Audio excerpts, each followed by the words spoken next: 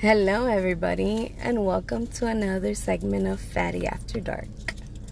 Today's topic of discussion, I chose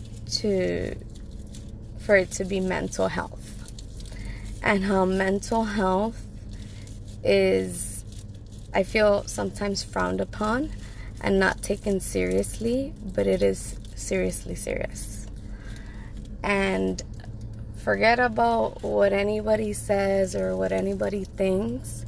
What you think about yourself and what you think that you can handle and battle within you is your mental health. And if you ever doubt yourself, I'm not saying give up. I'm not saying that at all.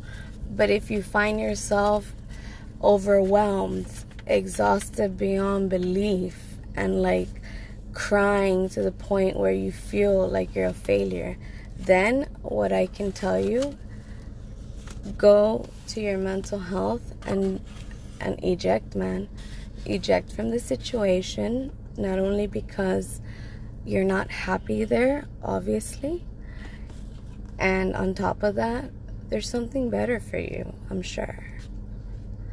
God has a plan. But yeah, that was my thoughts for right now. But I'll be doing another one shortly. Thank you for listening to Fatty After Dark. Bye!